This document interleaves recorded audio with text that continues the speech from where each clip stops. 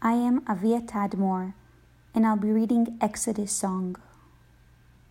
When the drowning comes, know, there will still be horses, loose and alone in the old country, their eyes flipped upwards, the horseshoes snapping one after the other, and shooting into the great black night like the Prophet Muhammad's spears.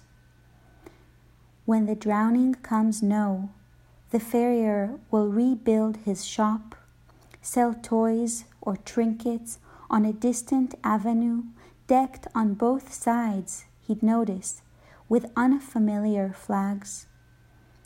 But the horses, yes, they'll be running and running until they are no longer horses.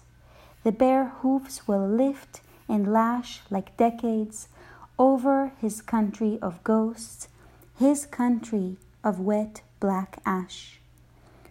Remember it even here, underwater, the warm rush of blood, the old heart, its pulling and plunging, the way a blind man's gullet pulses the Psalms.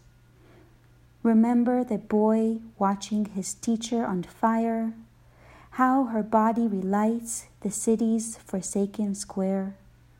He knows the soldiers are sleeping at last in their various plots.